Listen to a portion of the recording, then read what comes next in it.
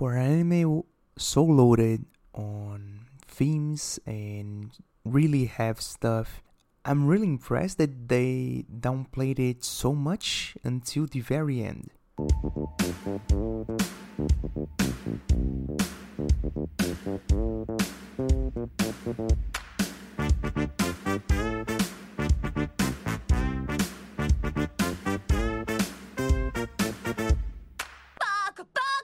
Hello everyone, welcome to the Weeb Initiative. I'm your host, The Weeb. This is the show where every other week I'll be talking about anime, manga, and everything in between.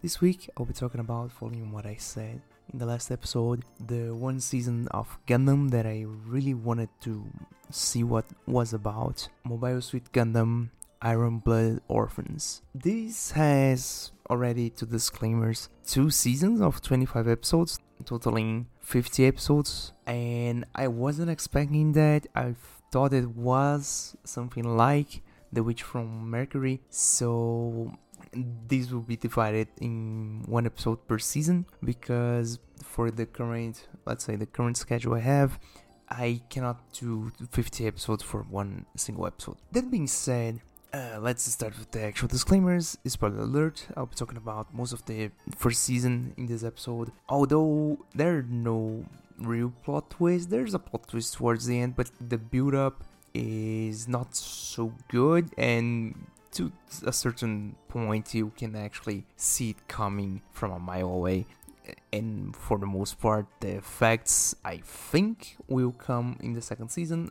So for the most part, this episode may be shorter than usual because I don't have the full perspective on the anime. As of yet, I have not watched the whole 2 seasons. I just finished the last episode of the first season, so bear with me on this one. This is a review about only the first season. So that being said, let's start with the stats. So Mobile Suit Gundam, the Iron Blood Orphans, is originally an anime. The first season came out in October 2015 and ended in March 2016, and the second season started on October 2016 and ended on April 2017. The anime then spawned a manga that started on October 2015 and goes to now. Spin-off manga that started on June 2016 to March 2018 with 4 volumes, and a game for Android and iOS, Mobile Suit Gundam Iron Blood Orphans G. I will just throw it out there, I don't know anything about the game. I think it may as well just be a random gacha that releases nowadays. With that said, let's start with the actual story.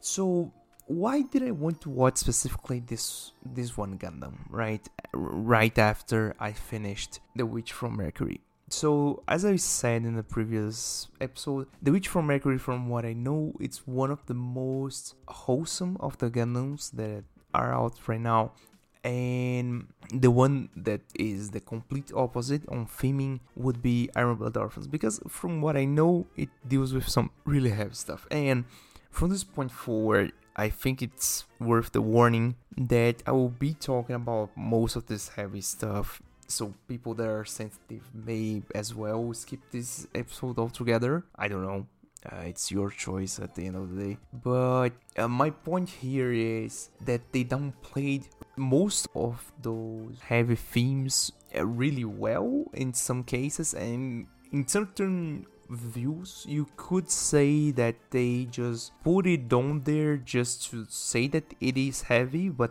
it never comes up until the very end. So actually, starting now, Iron Blood Orphans is about a group in Mars. It's let's say it starts as a company in Mars called CGS, and it is paramilitary groups of some sort, composed most of kids and children in general, till their teens and some adults. So from this point forward, we can already see that the implication of child soldiers is a major theme on this anime, and we see at the first start that we have our main group. Our main protagonists are two, let's say, upbringing brothers, more or less, that they basically grew up on the streets until they got the job at CGS. Orga Itsuka and Mikazuki August. I will be referring to them as Orga and Mika. And then the rest of their group, the 3rd battalion, 3rd troop, I don't actually remember. So we have a whole lot of guys. We have Bisquito, Eugene, Shino, Akihiro, and so on and so forth. We have a lot of guys, a lot of younger children too. So there are a lot of children there and in different age brackets, let's say. And for the most part, we see at the very start of the anime that their living conditions are poor. At the very best, they are basically mistreated by their adults. They are the 3rd troop, 3rd group, and so the 1st and 2nd, the 2nd group never comes up. The 1st group is, let's say, the aces of the company, but they are mostly adults, and they have this real mistreating of children as a main theming on this first part. And so we see at the very start that our guys, Mika and Orga, basically Orga is the let's say the brains of the whole thing, the whole group, and Mika is more of his right hand man. It is not so much that Mika doesn't have brains, but he is self-proclaimed. He doesn't understand the complicated stuff, so he leaves it to Orga to actually do anything. And it's a mechanic that we will see developed throughout the anime, that Mika and Orga have this really brotherly love and brotherly trust between them. So they will really blindly trust each other to do to basically play each of their roles. So Mika is more of the muscle, somewhat, and Orga is mostly the talking and the thinking. Although eventually we will see more of the side characters coming up and helping them for the most part.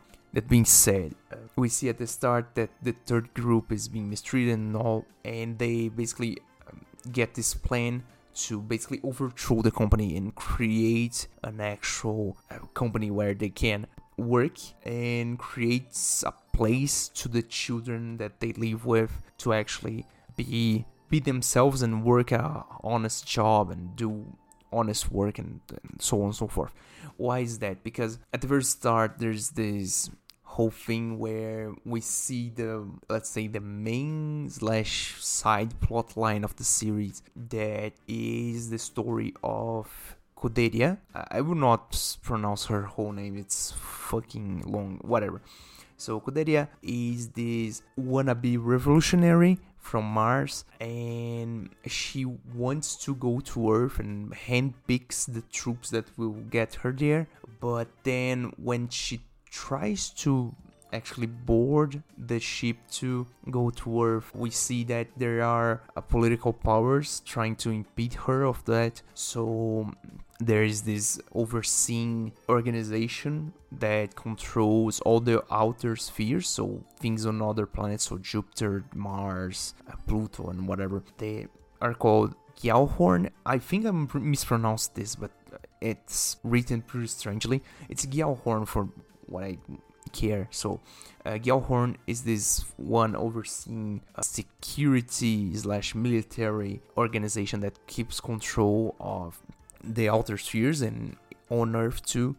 And basically there is this whole thing where the organization is corrupt at this point since the Calamity War that happened 300 years ago. And side note, sorry to all the actual Gundam fans, I don't actually know any of the lore. This season is way richer in terms of lore and things that happen in other series, from what I gather, that, for example, Witch from Mercury doesn't actually mention any of it, or basically mention it really in passing. Some of the plot points in Iron Blood Orphans are really centered on the fact that the Calamity War and some other stuff happened before the events of Iron Blood Orphans, but I don't actually know that, so I would take it at face value. I don't actually know if the lore is correct or whatever, and I may get something wrong, whatever.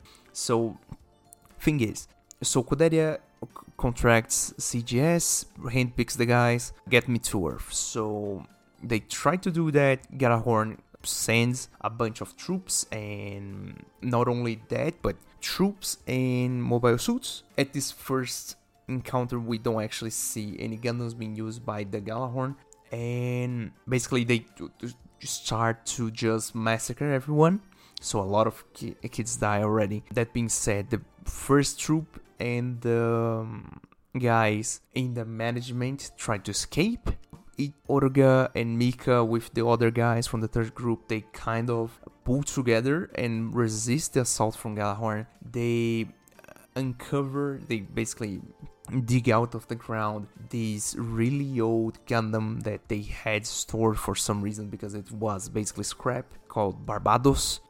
From what I know, Barbados is a really, and I may be pronounced this wrong, I think it's Barbatos, but whatever. I think it is a really famous Gundam inside the lore of the series, but I don't actually know the significance of that. So they basically dig this out, adapt it to the, let's say, the different, the use of really strange system that is basically an implant that they do to each of the children's spinal cord. I don't actually remember the name of the technology they use, but it is, they say it's a relic from the war. It's something that they don't actually use anymore for the most part of Earth or whatever, but it is used for the kids in this setting to make the kids use heavy machinery and so on and so forth. It is using The Witch from Mercury as a reference. It is their substitute to saying that they used Pyramid Score. So one of the things that really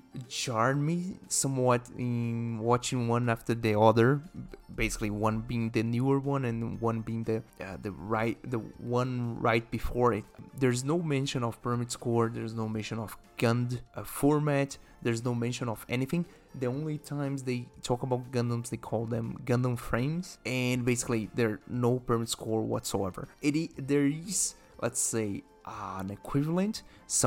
For instance, Mika has to connect his implant to Barbatos as a jerry-rig kind of solution to actually use it, and at some point he asks Barbatos to give him power. Barbatos basically responds, let's say, and not so much as the Witch from Mercury when some new compartment would open and they would unlock new abilities. Is more of a boost in existing parameters, let's say, but there is the drawback. We see the kickback from using this kind of more demanding power, let's say.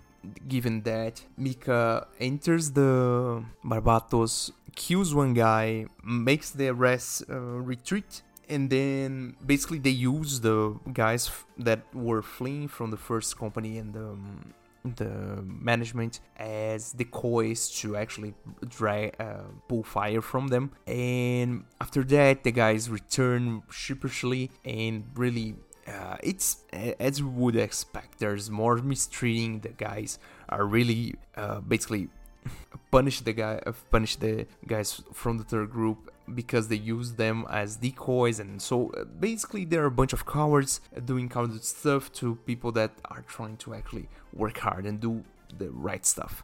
That being said, Orga and Mika and the rest of the main guys from the third group, they orchestrate this plan where they basically overtake the whole company, kill some of the guys from the first group and some of the management, and basically let's say they do a hostile takeover of the company.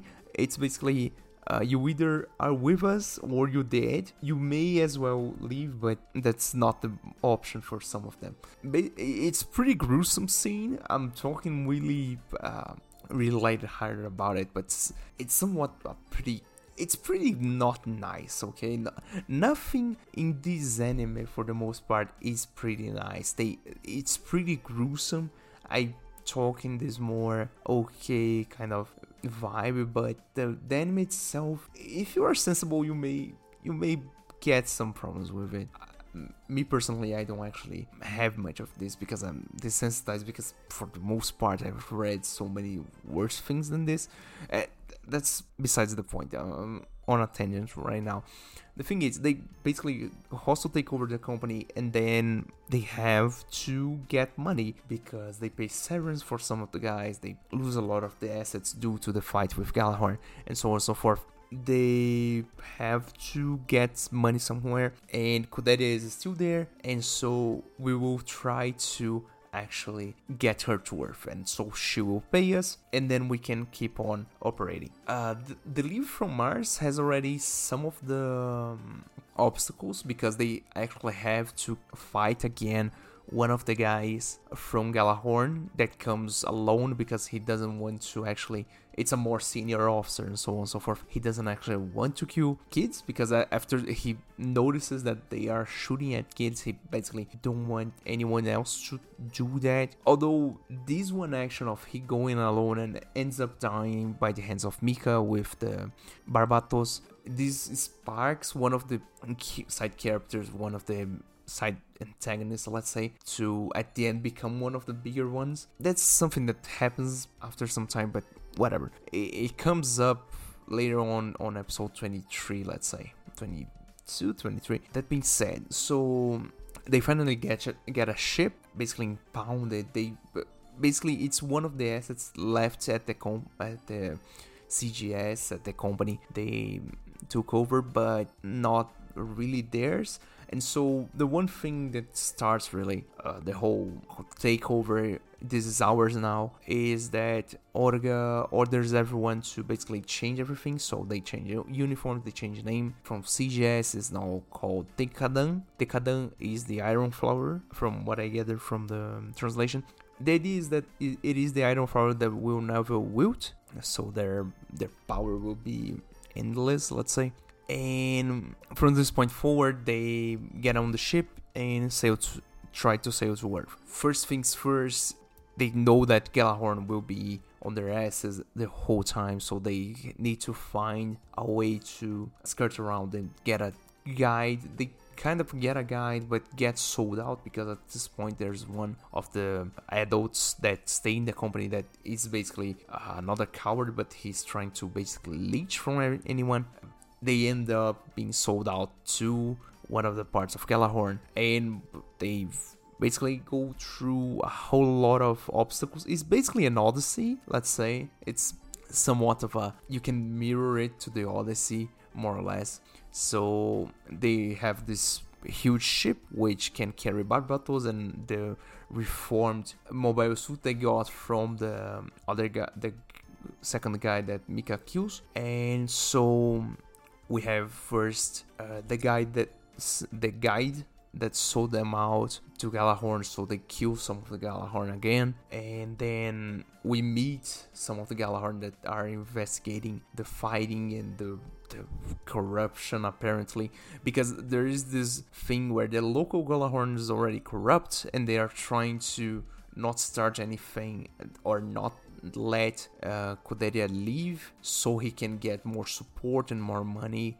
entering his branch, but he ends up dying. Then we have later on in space, we have an encounter with the corrupt guy that leads them again to Galahorn, but then we see their tenacity and the way that they fight is pretty out there. So they use a whole lot of really reckless strategies to fight, not only adults, but then other mobile suits. They board ships, they kill people. So it's pretty messed up in this fact that they are actual child soldiers. It is not for show. And one of the points that they make multiple times in the first part is that they want to, let's say, play as equals to the adults, so they have this really hard, really strong feeling of trying to get a footing, let's say. They try to be equal as adults. We are not kids, we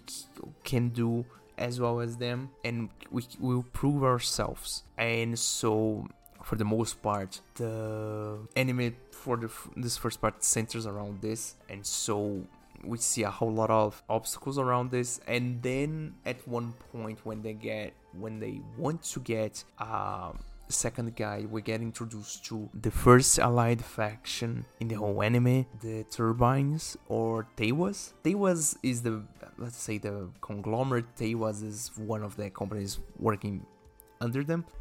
And we get introduced to one of the shadiest characters ever, a Naze Turbine. He is this one guy, he's one captain of another ship, also a pilot for Mobile Suit. And the one thing that I really like about this guy, and it is something really ludicrous, is that the whole ship he chief is over is all staffed by his wives, so he has a whole huge harem of, and they pilot mobile suits and fight and do everything on the ship. It is really interesting to see they actually pull this kind of theme for a captor off, and he's really relaxed, really carefree for the most part, but he's really serious when it comes to it.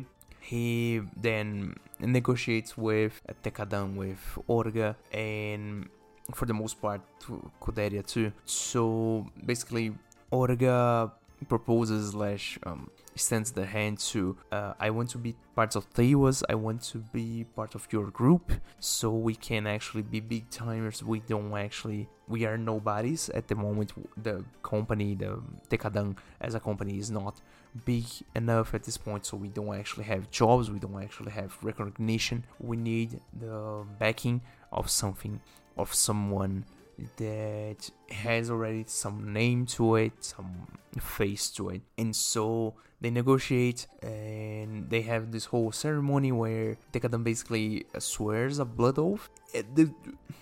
And this is the thing, the symbology on that scene specifically, it's kind of strange. I don't actually know if that's right, because they use, I don't actually remember the name, but they use the little platform / the little thing that they put the kokatana that they use on seppuku with the sake they drink, and it's really strange.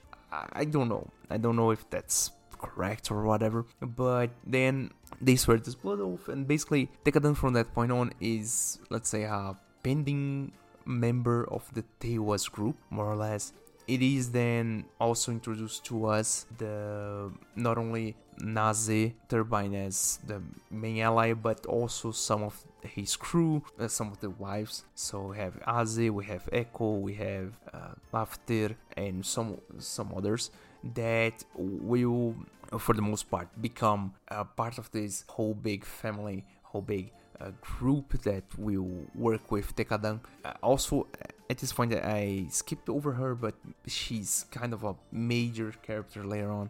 Atra is one childhood friend of Mikazuki for the most part, and basically becomes the cook for Tekadan at that point, at the very start when they take over, and she's also working with them. She becomes way more important in the later part of the season, also because we have some other connections that come up. So one of the main characters that starts is Biscuito, and Biscuito has these two little sisters, and later on we discover that he has an older brother that is working on one of the colonies of Jupiter, and he has all the kids in Tekadan have really strange / really difficult situations they are trying to work towards. So they being there, earning a salary however small it is, and having to implant the thing on their backs to actually work, they have a reason for it.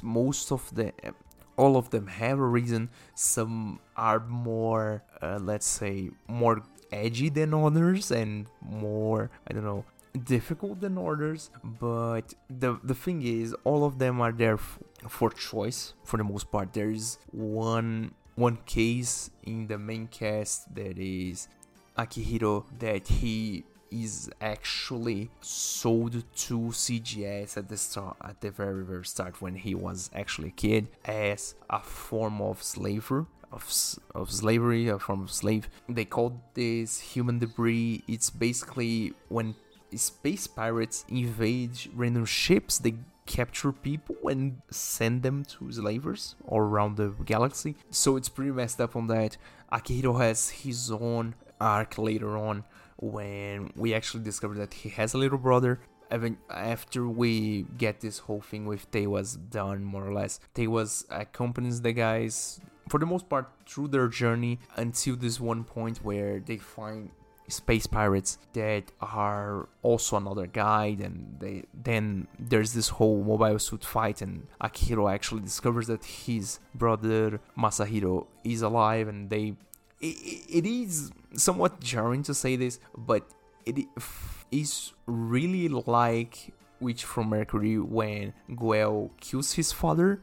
Akihiro kills his brother in a similar fashion, let's say, but this ends up being that Akihiro eventually gets a Gundam for himself after they defeat the pirates and save most of their children, because they also have children working for them. So for them, at this point, the whole crew is basically assembled after they have this whole thing with Akihiro's brother. So they keep on going, and when they are near reaching Earth, we get the more serious part of this season, of this whole series, really. We get to the part where we have these two guys from Galahorn that are actually antagonists and already fought the guys at some point. Makilis and Gaelio, I think it's the right name. I maybe pronounced this wrong, but we have these two guys, and they are basically supervisors, inspectors for the regulating Baru of the Galahorn kind of stuff. And so they introduce this part where there is this politics in fighting, which within Galahorn and the Earth governments and whatever. And then we get the real kind of plot that involves everyone at the end of the day, except for Tekadan. It involves Scuderia, it involves Galahorn, it involves the Earth, it involves Mars and whatever. That basically Scuderia has this mysterious backer, let's say, and for one reason or another at the start of the anime, he backs her up, so gives funding and whatever to do anything that she needs to get to Earth. But then he has this revolutionary kind of idea to basically gain power through conflict. So he wants her to die in the public eye. So basically he wants to kill her, but not being traced back to him. So he arranges multiple times to get her killed and changes his mind once, and because he wants a right to start on Mars and other colonies to end up gaining power from that. It's never really explained, but the guy at the start is the mysterious antagonist. Later on, he changes his mind, and after let's say the butler, the maid for Scuderia, dies while trying to protect her, he kind of eases out and doesn't actually try to kill her, because he sees that she has more profitable role if she stays alive for longer, because he has backdoor deal with Teiwas, and so as Tekadan is part of Teiwas now, he can actually sneak in and get more profit through them than killing her. Later on, also, we see that there's this whole thing where everyone in Galahorn don't want Scuderia to actually go to Earth, because they want to keep their control over everything, and if she goes to Earth, the fragility on the organization will be exposed. And so there's this whole race where everybody from Galahorn wants to take her down, but at this point the two that have the major control, that being Magilis and Gaerio, they try to take it the fair and square way, let's say. So they try to not involve themselves in the more underhanded ways that other branches try to stop them. That being said, everything comes to a halt when they get near Earth. So when they get near Earth, there is this, let's say, third antagonist that's presented to us as,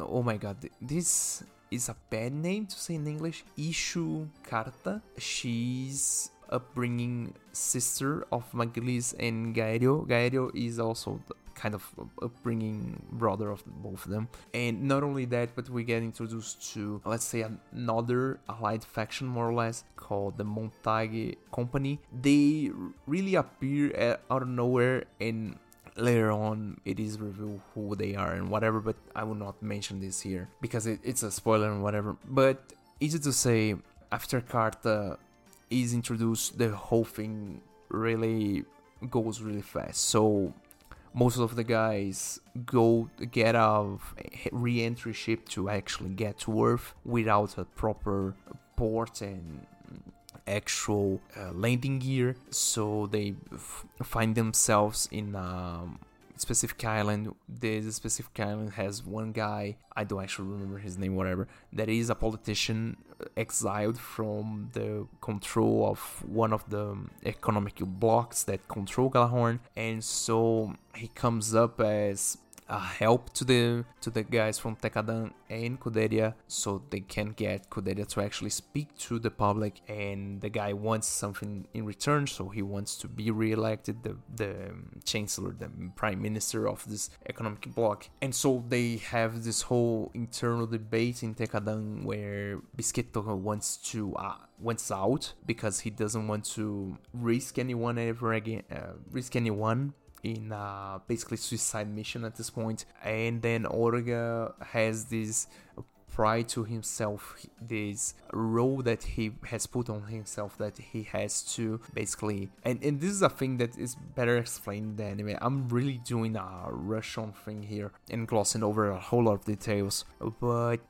open quotes, Orga wants to take Mika to the place they belong, and Mika won't stop doing what he needs to do, doesn't matter what it is, until they get there.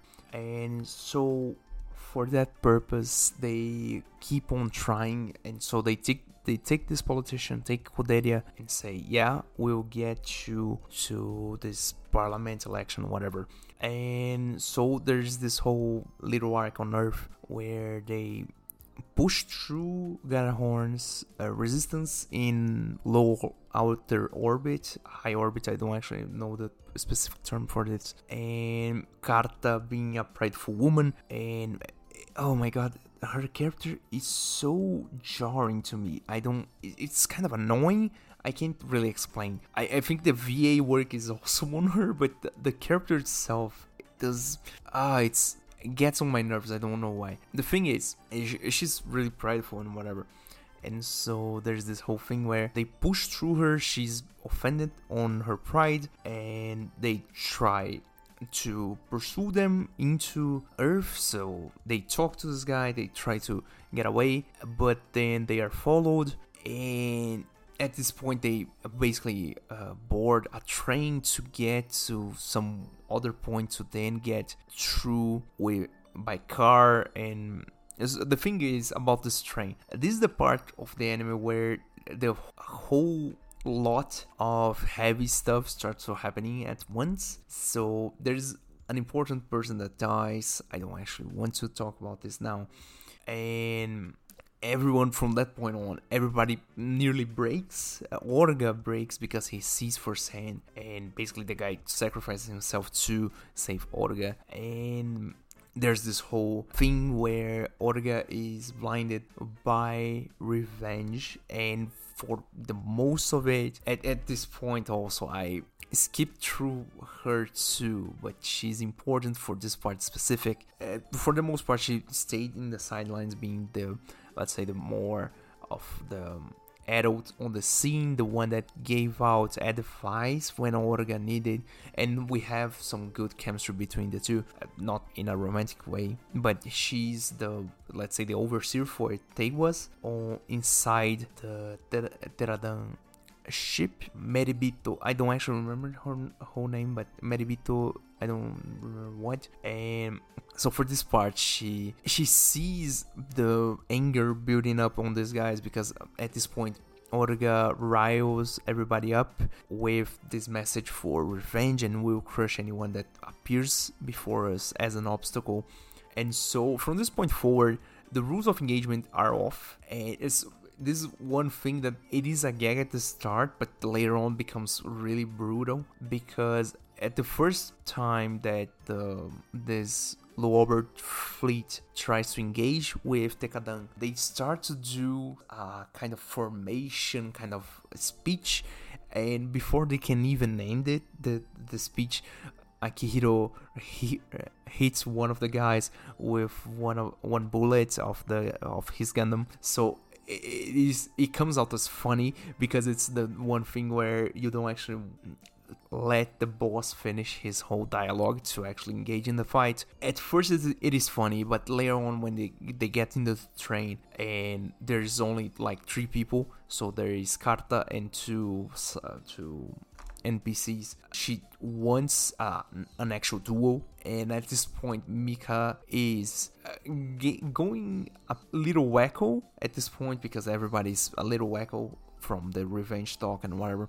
And before she can even try to finish her, I think she's like in the middle of her sentence, Mika just comes out in Barbatos and strikes both of the guys down, nearly kills her. And when he's going to actually finish her off, and it's a pretty brutal scene, the whole thing is pretty messed up. And at this point Maribito is watching every one of the little kids watching that thing unravel, and she's horrified by the whole brutality kind of stuff being exposed to children.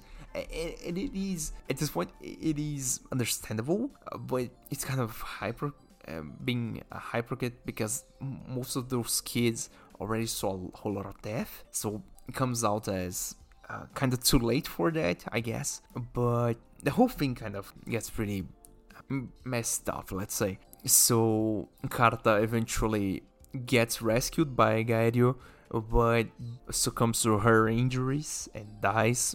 And then at the end, we push through. There's this whole confrontation in the entering of the city, so to get Kuderi and the politician to actually talk in this kind of election kind of stuff. And they push through. There's a whole there's this plot twist that happens, kind of already revealed at this point, more or less. And then there's a setup for the second season when the guys will return to Mars. I don't actually know if the anime doesn't actually show. I don't actually know if the second season will start with them going back, so being the Iliad, or maybe doing something else. I don't actually know.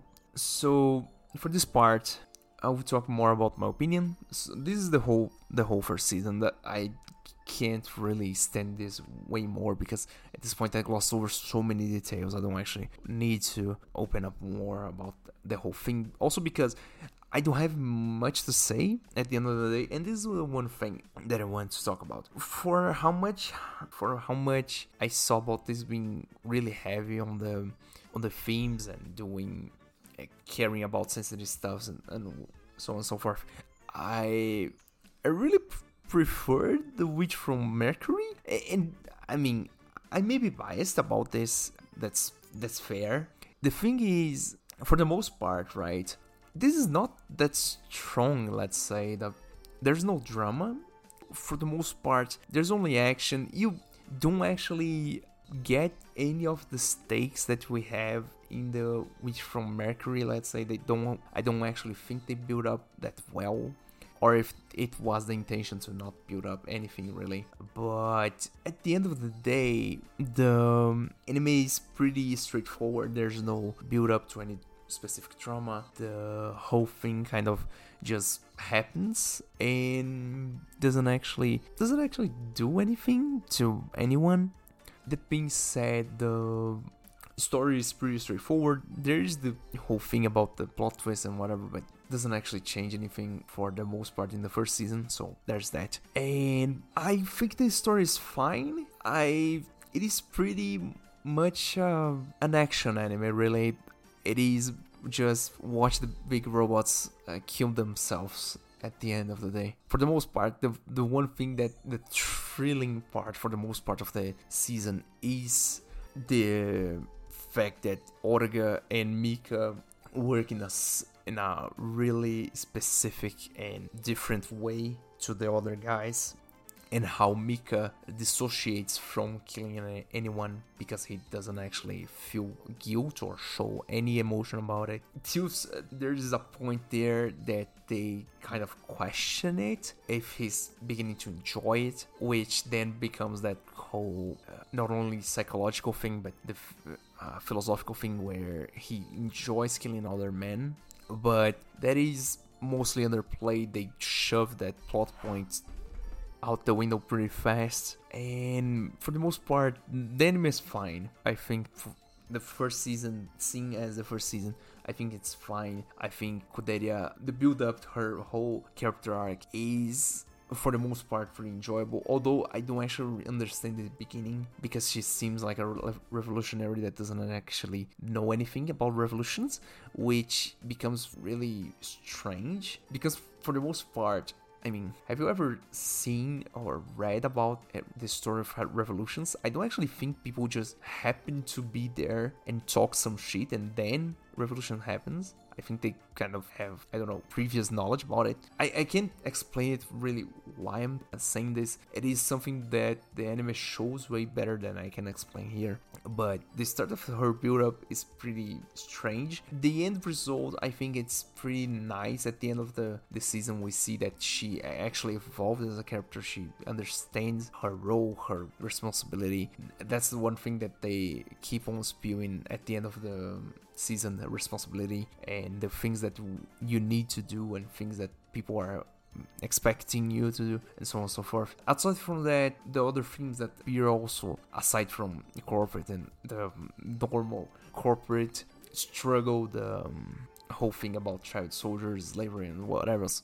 There's, the self-die thing happens once, the unionizing and working conditions and so on and so forth. There's a whole lot of things that you can pick apart on this anime, but they are not really well delved into. They don't actually expand on it, which to me it's a bit of a letdown because, again, 50 episodes, I thought you could do it, but apparently not. Then again, I have not yet finished the second season, so I can't really say it with the whole thing in perspective. That being said, I'm talking about animation. Animation's fine for the most part. The fights are fine. There's some fun stuff in the middle there, which is pretty nice. I think overall the animation is pretty well done.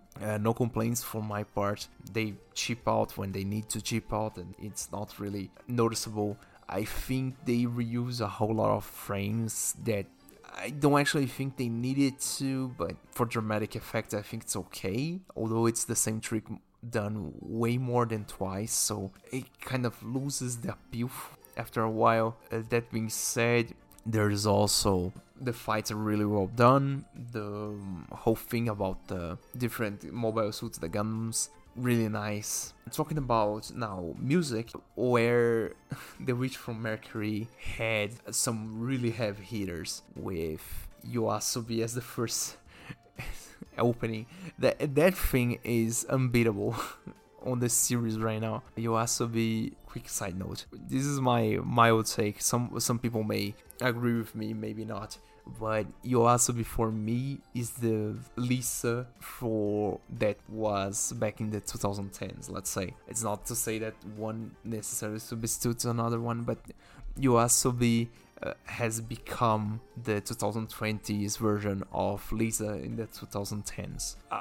I would need way more time to explain this, but we are at the very least at the end of this episode, so I'll leave this more to another time. The thing is, talking about, we have two openings, two endings. The first opening, Men with a Mission, Razor Flags, I started really liking it, and then I listened to the full version. Not really my jam. After listening to it, the version that they have on the opening of the anime itself, the 1.5 minutes version, it is somewhat impactful in my opinion, and this also brings up another thing. This anime gave me so much of a vibe akin to God Eater 3. If you ever played God Eater 3 playthrough everything from it, the whole story at the very least, not the post-story stuff, the whole story, and then watch this anime, you feel right at home. It feels so like that. It is so similar in feel and vibe. It's something really strange, but I feel at home, let's say. I really liked God Eater 3, whatever. Now talking about the second opening, not much to write home about. It's fine. The first ending, Tears Orphan by I think Misia. That song hits hard. That song hits really hard. That the first ending really nice. The second ending, nothing really to write home about. And for the most part, that's my summary of the first season of Iron Blood Orphans. It is pretty good. It's pretty decent at the very least.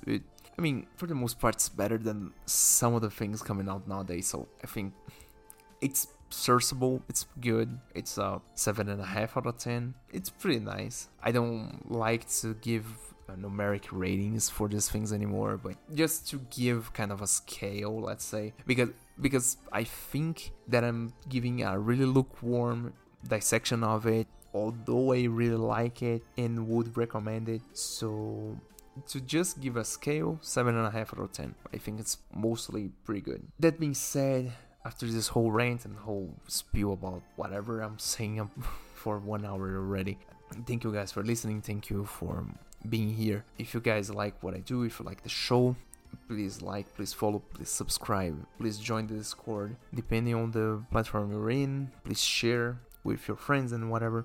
And I hope you guys stick around for next time. Bye.